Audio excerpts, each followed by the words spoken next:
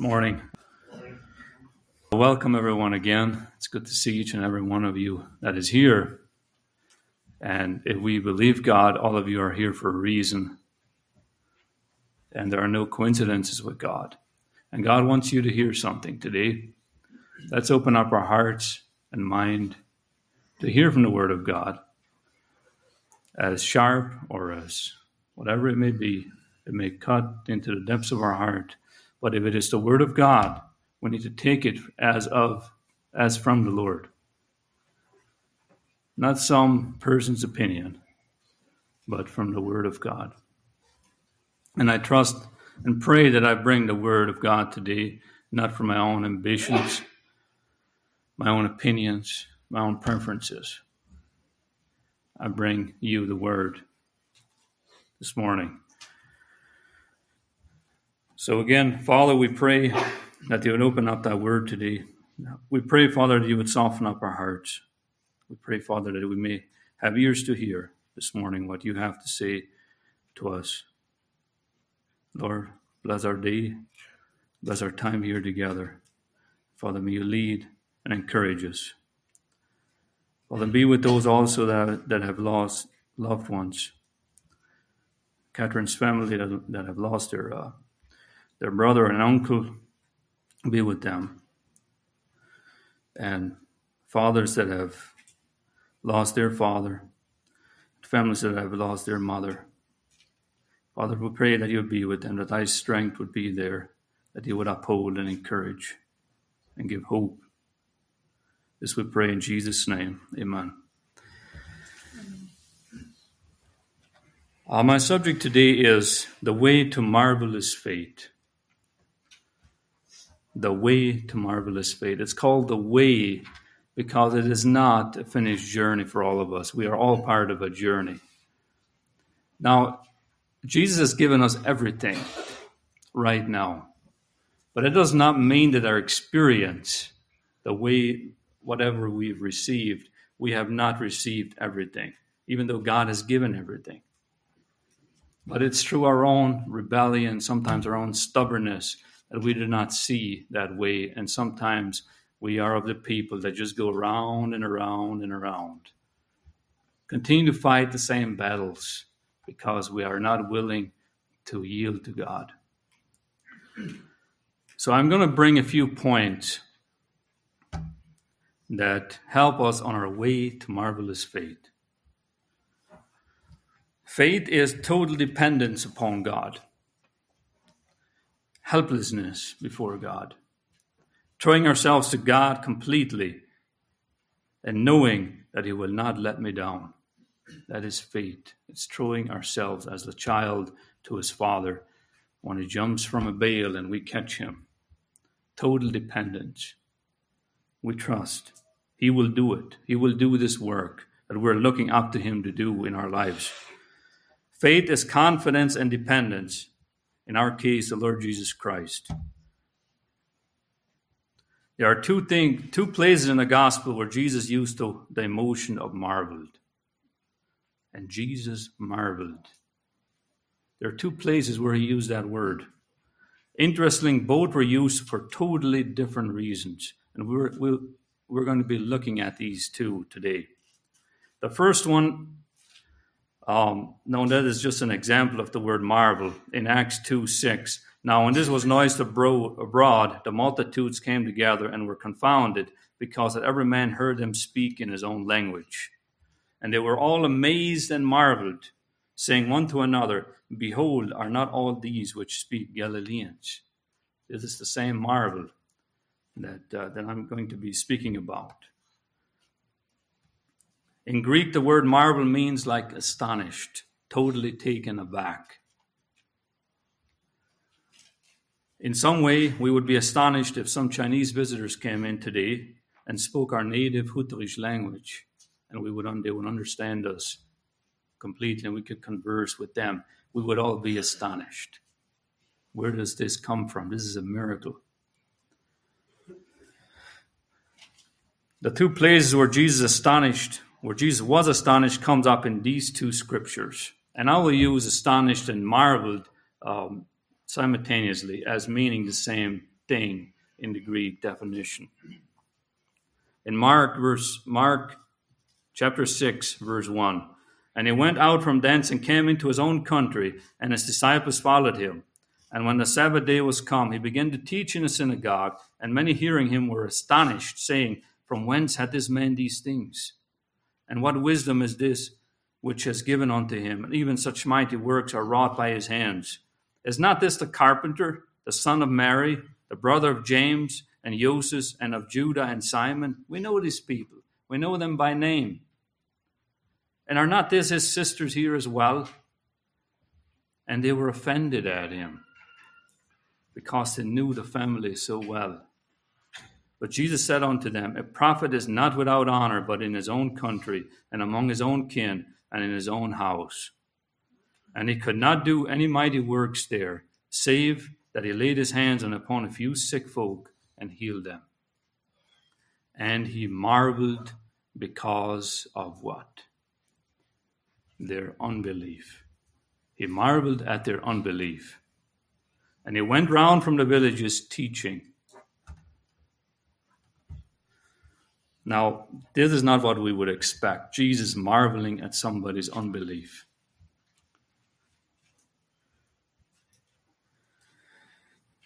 There is a universal truth similar to in all parts of the world throughout all ages, that a prophet is not without honor except among his own relatives and people. It's the same today. It seems your own people seem to know you so well, they don't appreciate you.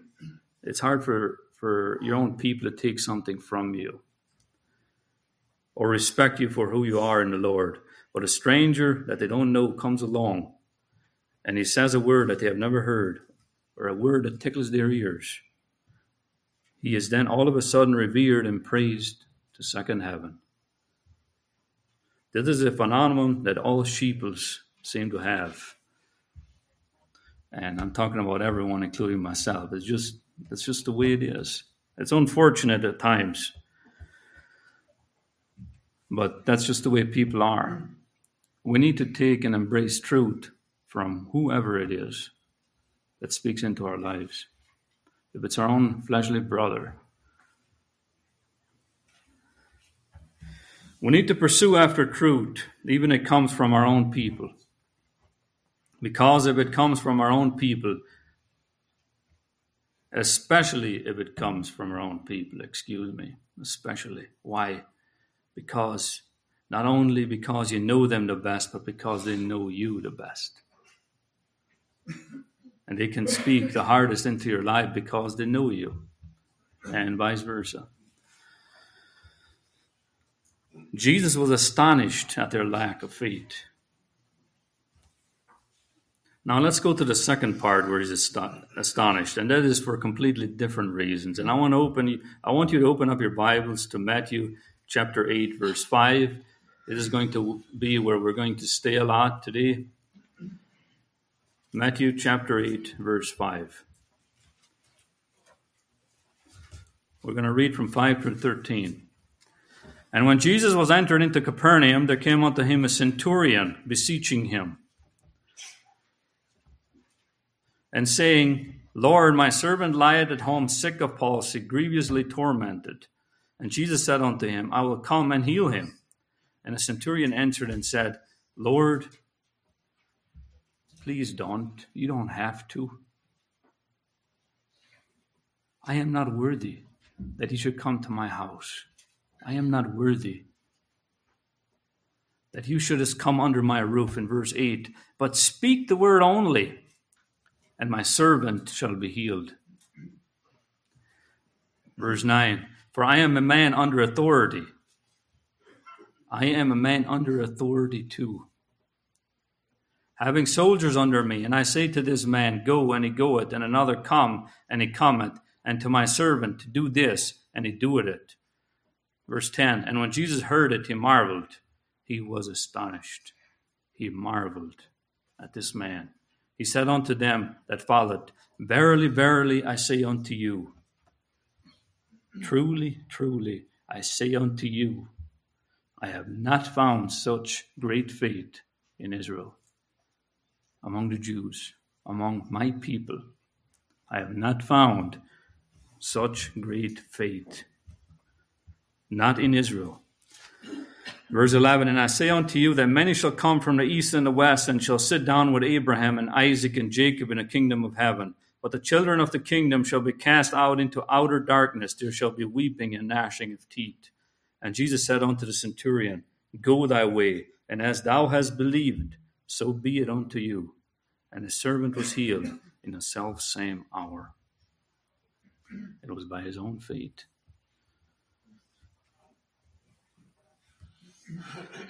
The same word marvel was used in both instances. But oh wow, the difference between the two. On one, Jesus marveled at the people that had lived with him for 30 years. They knew the scriptures. They went to the same synagogues frequently, but they had no faith. The other shows a man that had never been a religious person, but had been in the world all his life, served heathen gods, been in the military all his life, probably killed a lot of people in his life. A military captain over 100 other soldiers. This selfsame one had faith that made Jesus marvel. So much faith, in fact, that he could turn around and proclaim to all them among Judea, the religious trained ones in Scripture, the Jews, none came close to the simple faith that this military captain possessed. This truth should really serve as a reminder to humble us as we consider our own religious upbringing. From the day we're one, we have been taught these scriptures. We've been taught the Bible. But are we among those, like the Jews, that have little faith?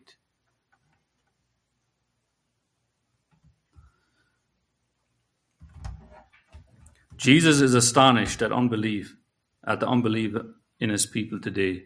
After the Lord has done and revealed to us the scripture we hold in our hands, the manifold examples of faith being lived out in scripture and post-scripture writing, healings, testimonies, and revelations, past and present, especially in our own lives, all these years, when we come into complicated situations, we come into a panic, what will happen? Lord, who will take care of me? Jesus is astonished at our unbelief. Oh Lord, help us, help our unbelief. Personally speaking, I'm sure I've had times of wavering faith, as I'm sure all of us have. Jesus has marveled at my unbelief. But let's not dwell on that this morning. Let's not dwell at our times of unbelief. Jesus will not either. Let us repent of our unbelief and press on in the Lord and pursue the faith that will marvel him. There are two things that astonish Jesus: unbelief and faith. Equally, Jesus is astonished at a person that has great faith. It doesn't matter how much of the Bible we know, how much schooling we have received, how much we say we love God.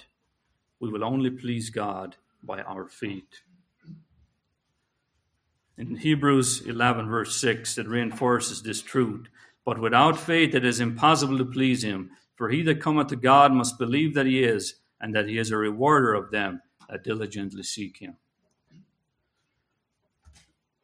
Unbelief ties the hands of our Almighty God.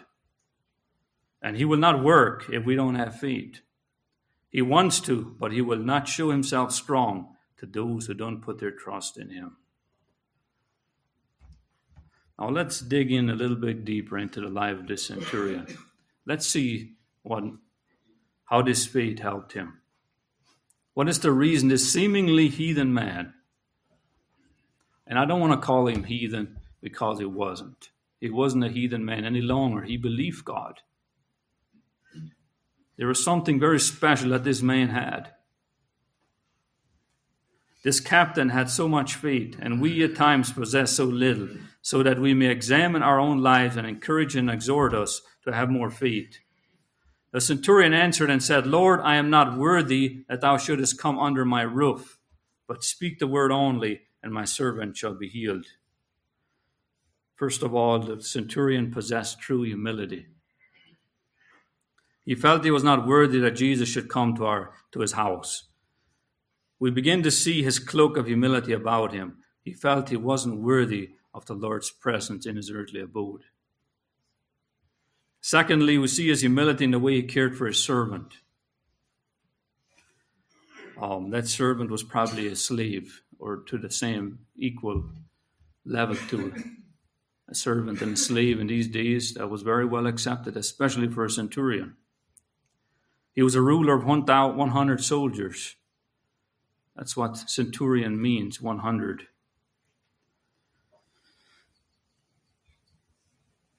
He cared so much for his servant that he would go and seek out a Jewish man that he did not know.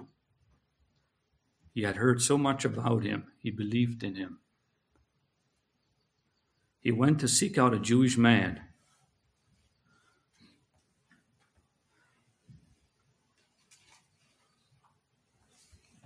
That he had heard about so much that he could heal sick people.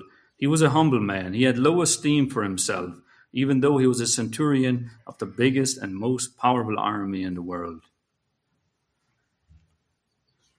Number 3, this man had reverence. The centurion had reverence for Jesus that is not seen even today among Christendom. He beseeched Jesus to heal his servant. He believed that Jesus had no need for himself to step into his house. He came with the attitude, I don't deserve anything from you. Sometimes we might be tempted to say, Lord, I've served you all these years, and now you owe me a favor. How many of us ever come to God in that way? Lord, I've served you all these years. Now I need a favor to ask from you. Is that right when we do that? I need this favor for my family. You start feeling that you are worthy of praise and payback. No, the Lord doesn't owe us anything. It is not fate. We are not worthy. The Lord is worthy, and only being clothed with dependence and trust in Him will we ever be worthy. There is no shred of worthiness in our DNA. We come in the name of Jesus. We come through His authority. We pray for His sake, not mine, not ours. It is a very important truth to cement into our minds that we are not worthy. It's only through Jesus Christ. The fourth thing that the centurion possessed was worship. The centurion knew what it meant to worship Jesus. Worship is the feeling or expression of reverence and adoration. We see all three of these attributes expressed in his dialogue. Jesus, I am not worthy that you should do this for me. Here's a verse in Luke 17:7-10 that shows us what attitude we ought to always have serving the Lord with the church. And this is the modern translation. Chapter 17, verse 7. Suppose one of you has a servant who has been plowing the ground or caring for the sheep. When that servant comes in from working in the field, would you say, come in, sit down to eat? No, you would say to him, hey, prepare something for me to eat. Then get yourself ready and serve me. After I finished eating and drinking, you can eat. The servant does not get any special thanks for doing what his master commanded. It is the same with you. It is the same with us. When you have done everything you are told to do, you should say, we are unworthy servants. We have only done the work that we should do. This is what the Bible says. Reverence is the first thing in our Christian lives that produces faith. Reverence is the first thing in our Christian life that produces faith. If we have lost the reverence for God, we have lost everything. We have then lost our respect for God, our fear of God. We don't think this is bad or this grieves God because we don't fear God if we don't reverence Him. We then have no power over sin because we have lost a reverence for God. Can we lie prostrate before God in reverence, crying, "Holy, holy, holy, holy," to God, and keep on sinning. No, that's an oxymoron. It does not. These two do not go together. We do not say holy, holy, holy before God on our face, on the ground, and keep on sinning. These two do not go together.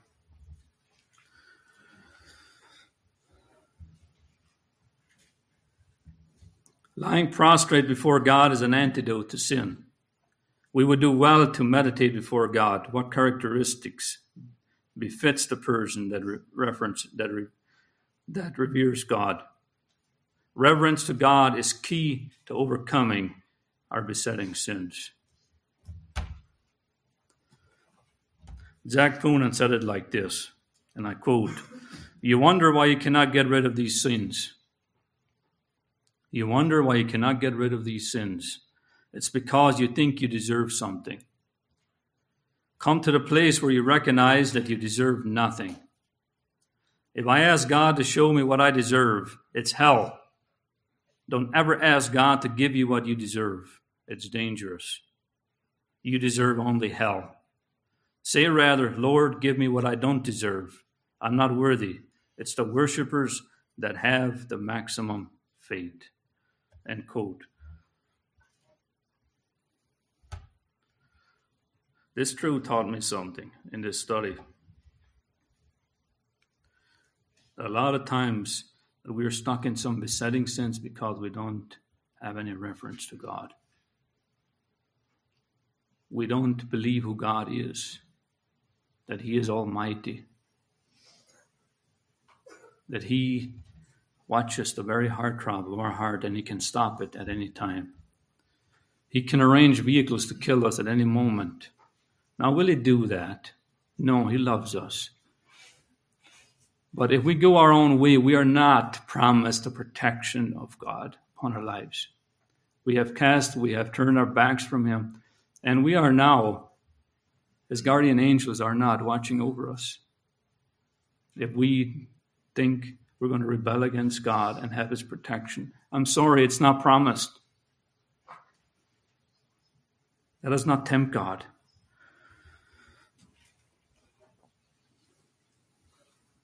Next, the centurion did not feel he was superior to his slave or servant.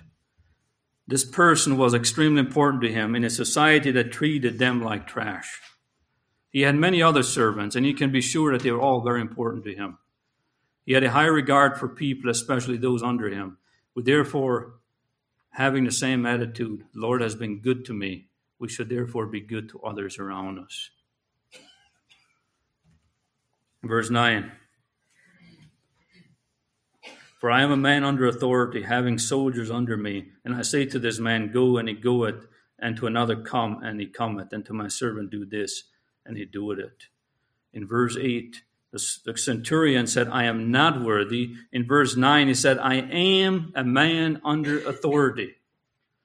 This is the second thing that produces faith in us.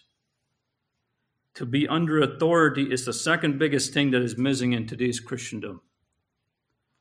A lot of church people automatically think, "Oh, this man is after power," or he's running after legalism. The centurion and modern day military would disagree, because every man, every person is under authority. And because he is under authority, he has authority. And because he is under authority, he has authority. From the commander-in-chief, who is under the people, to the private, all are under authority to the people above them. The Holy Scriptures also agrees with that and speaks clearly about the chain of authority that is as clear as that of the military. And being in rebellion to it will have disastrous outcomes. And I want to look at 1 Corinthians chapter 11, verse 3. It is the chapter or the teaching of the head covering. We will not go into this teaching today, but I will touch on it because it explains a very clear level of command, of authority. 1 Corinthians chapter 11, verse 3. And I would have you know that the head of every man is Christ, and the head of every woman is the man, and the head of Christ is God. Every man praying or prophesying, having his head covered, dishonoreth his head. But every woman that prayeth or prophesied with her head uncovered, dishonoreth her head, for that is even all one as if she were shaven. For if the woman be not covered, let her be shorn. But if it be a shame for a woman to be shorn or shaven, let her be covered. For a man indeed ought not to cover his head, for as much as he is the image and glory of God, but the woman is the glory of the man. For the man is not of the woman, but the woman of the man. Neither was the man created for the woman, but the woman for the man. For this cause ought the woman have the power on her head, because of the angels. God wants us to understand that the heavenlies follow a chain of command. If that chain of command is not followed, we don't have proper faith, nor will our prayers be answered. First is God, then is Christ, then is man, then is woman, and then are the children. It follows that chain.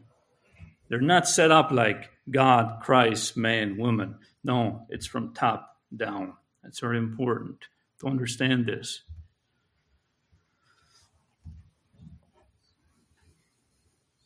Jesus understood the chain of command extremely well when he was here on earth, and we see evidence of that in Scripture. So did the centurion, because he was under authority himself. He understood it. And so does the devil, because he is under authority as well. He cannot do a single thing that the Lord doesn't allow him to do. He is under authority. He makes us think that he has everything under control, but he doesn't. He cannot lift one hair of our head without God's permission, if we belong to him. Now, if we belong to God, anything can happen. If we belong to the devil, anything can happen to us. But if we belong to God, we are his. We can rest assured of that truth. And just because we're his doesn't mean that it will not be killed or some unfortunate accident will happen to us. We will rest assured that he allowed it to happen. He allowed it, and there's a big difference for our own good. Even though we might not see it at the time. Every woman who refuses to recognize and believe that God in his great wisdom made her a woman is rebelling against authority. Many say, I want to be equal with man. I want to be equal with my husband. It's like the captain saying to his general, who made you above me? I want to be equal with you. There is soon utter chaos within that mentality, and we can see it with our own eyes where this chain of authority isn't practiced in truth. For this reason, our sisters put a veil of covering on their head because of respect for this chain of authority. This veil is clearly saying, not only in the physical world, but also to the spiritual world, that I respect this authority over my head. This authority is her husband. All the while, she observes that her husband has Christ over his head. And that has to be. The husband has to have Christ over his head. That means he follows after Christ. He is a man befitting of being a Christian.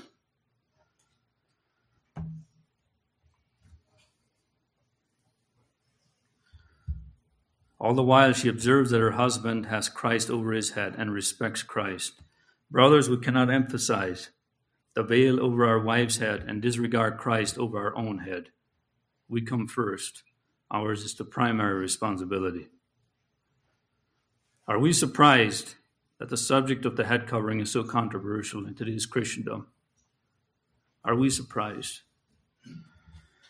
No, we're not. Because we see all around us the woman wanting to be the head.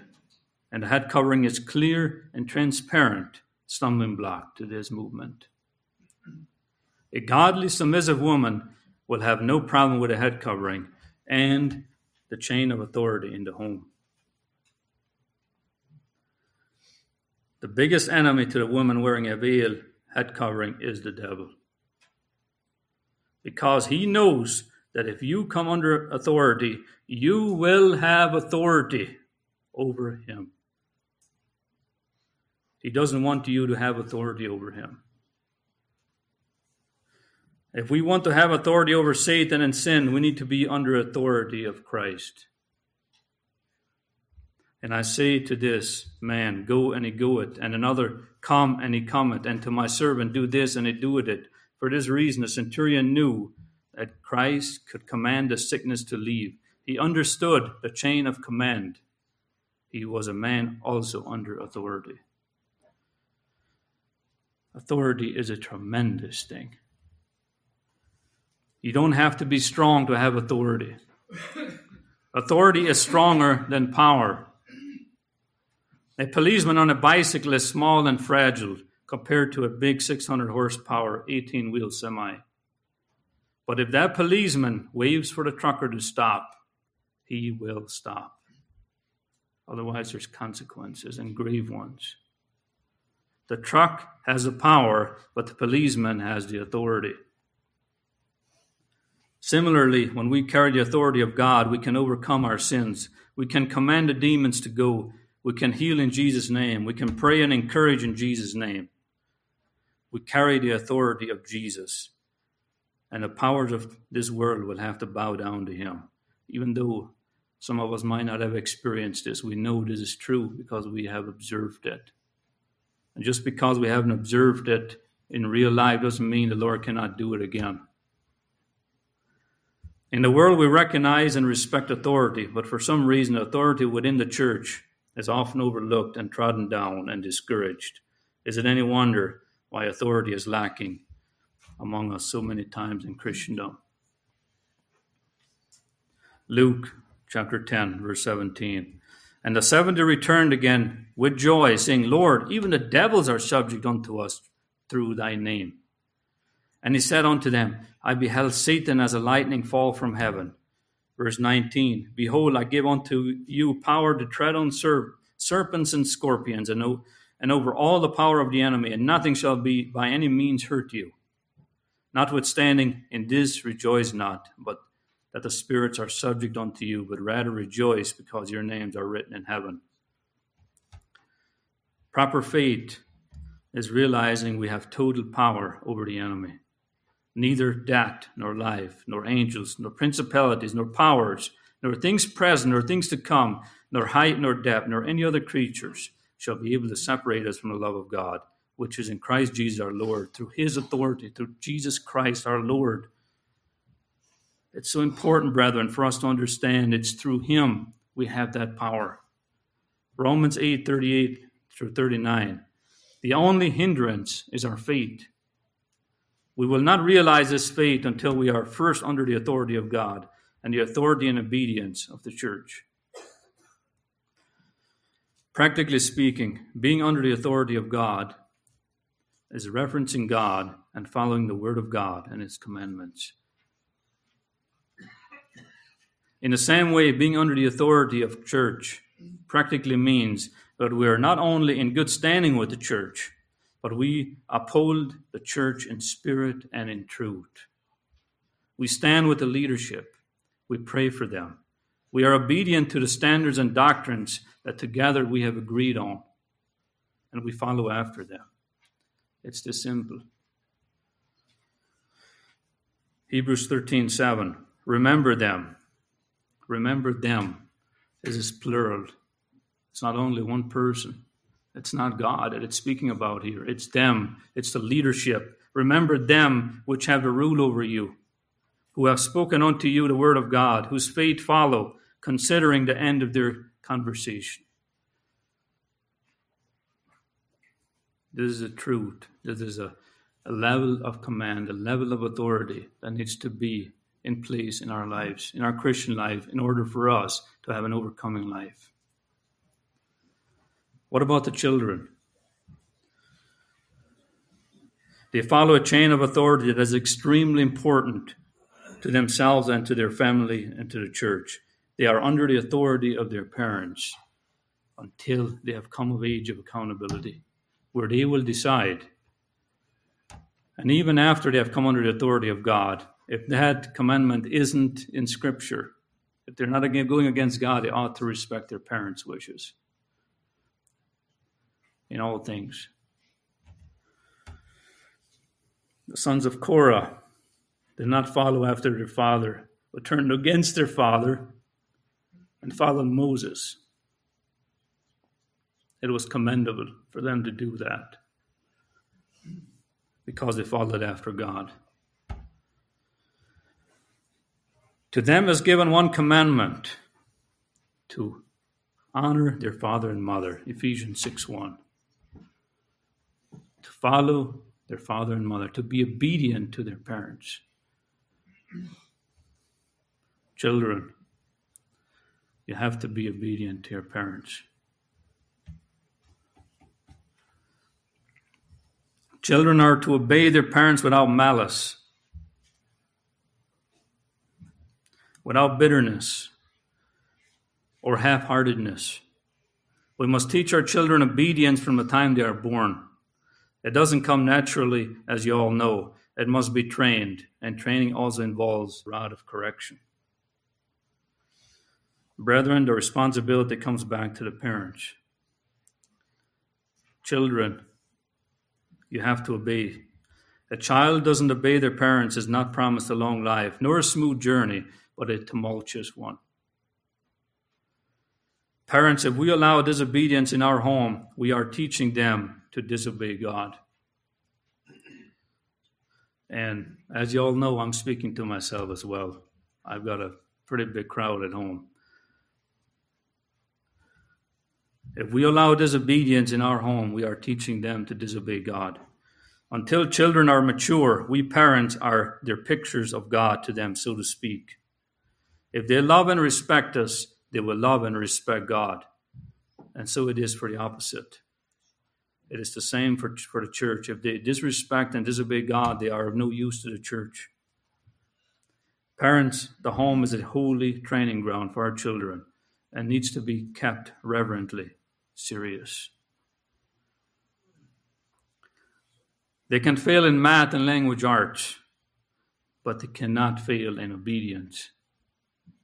The latter is way more important. Parents, practice saying no to your children.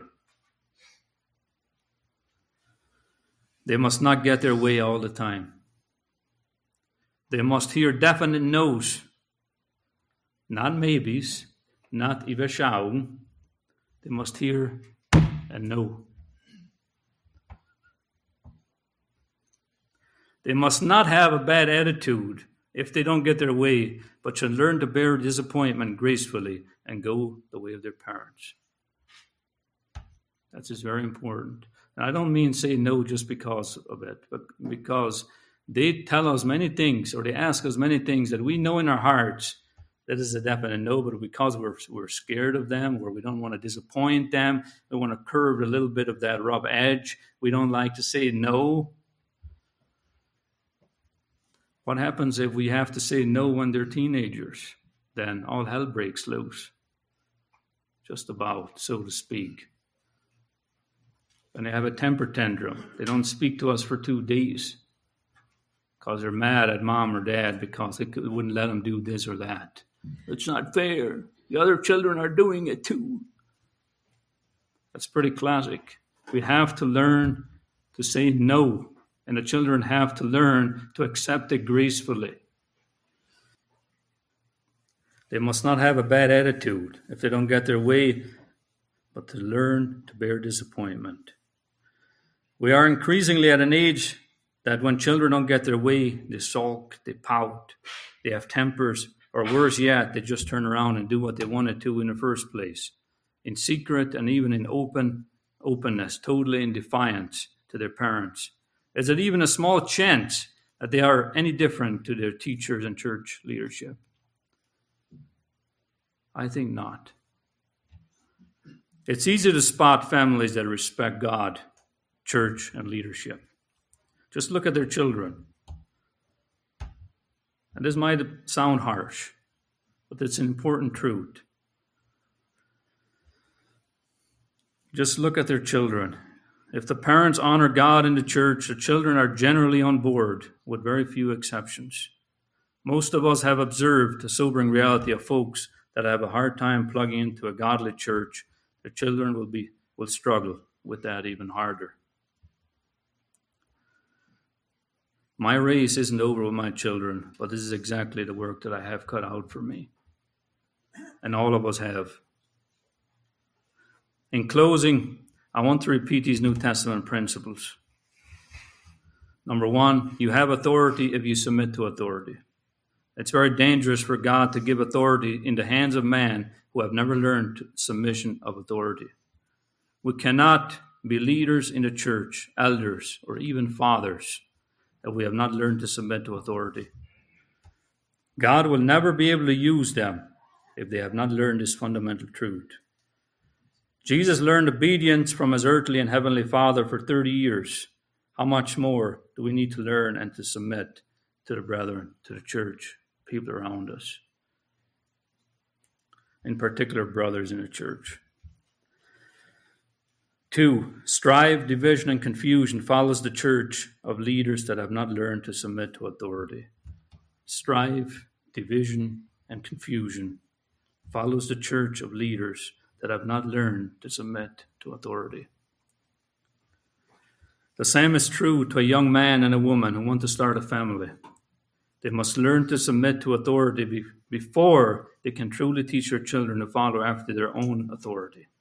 The children pick up on this so fast, and parents inevitably lose them in their teen years if this truth doesn't hit home for the parents. Lastly, Jesus was astonished at this man's faith. I am not worthy, but I am under authority. True faith and overcoming life comes by true reference to God. True faith comes by being under authority to God and the church leaders and brothers. God is not mocked. There is a chain of command in the spiritual world. The enemy knows it. Repent of your haughtiness and independent self-righteousness and turn fully to God. He is worthy. Let's pray. Father, we thank you so much for these truths this morning, and I know it sounds harsh at times, but we believe you, Lord. We believe your word. Father, we pray for this cloak of authority that you can put over us as we are obedient to you. Father, we pray for a reverence for you, to just say majesty in your presence, to bow down to you, so that we may have overcoming lives. Father, this we pray that you would press this truth onto our lives today and always. In Jesus' name, amen.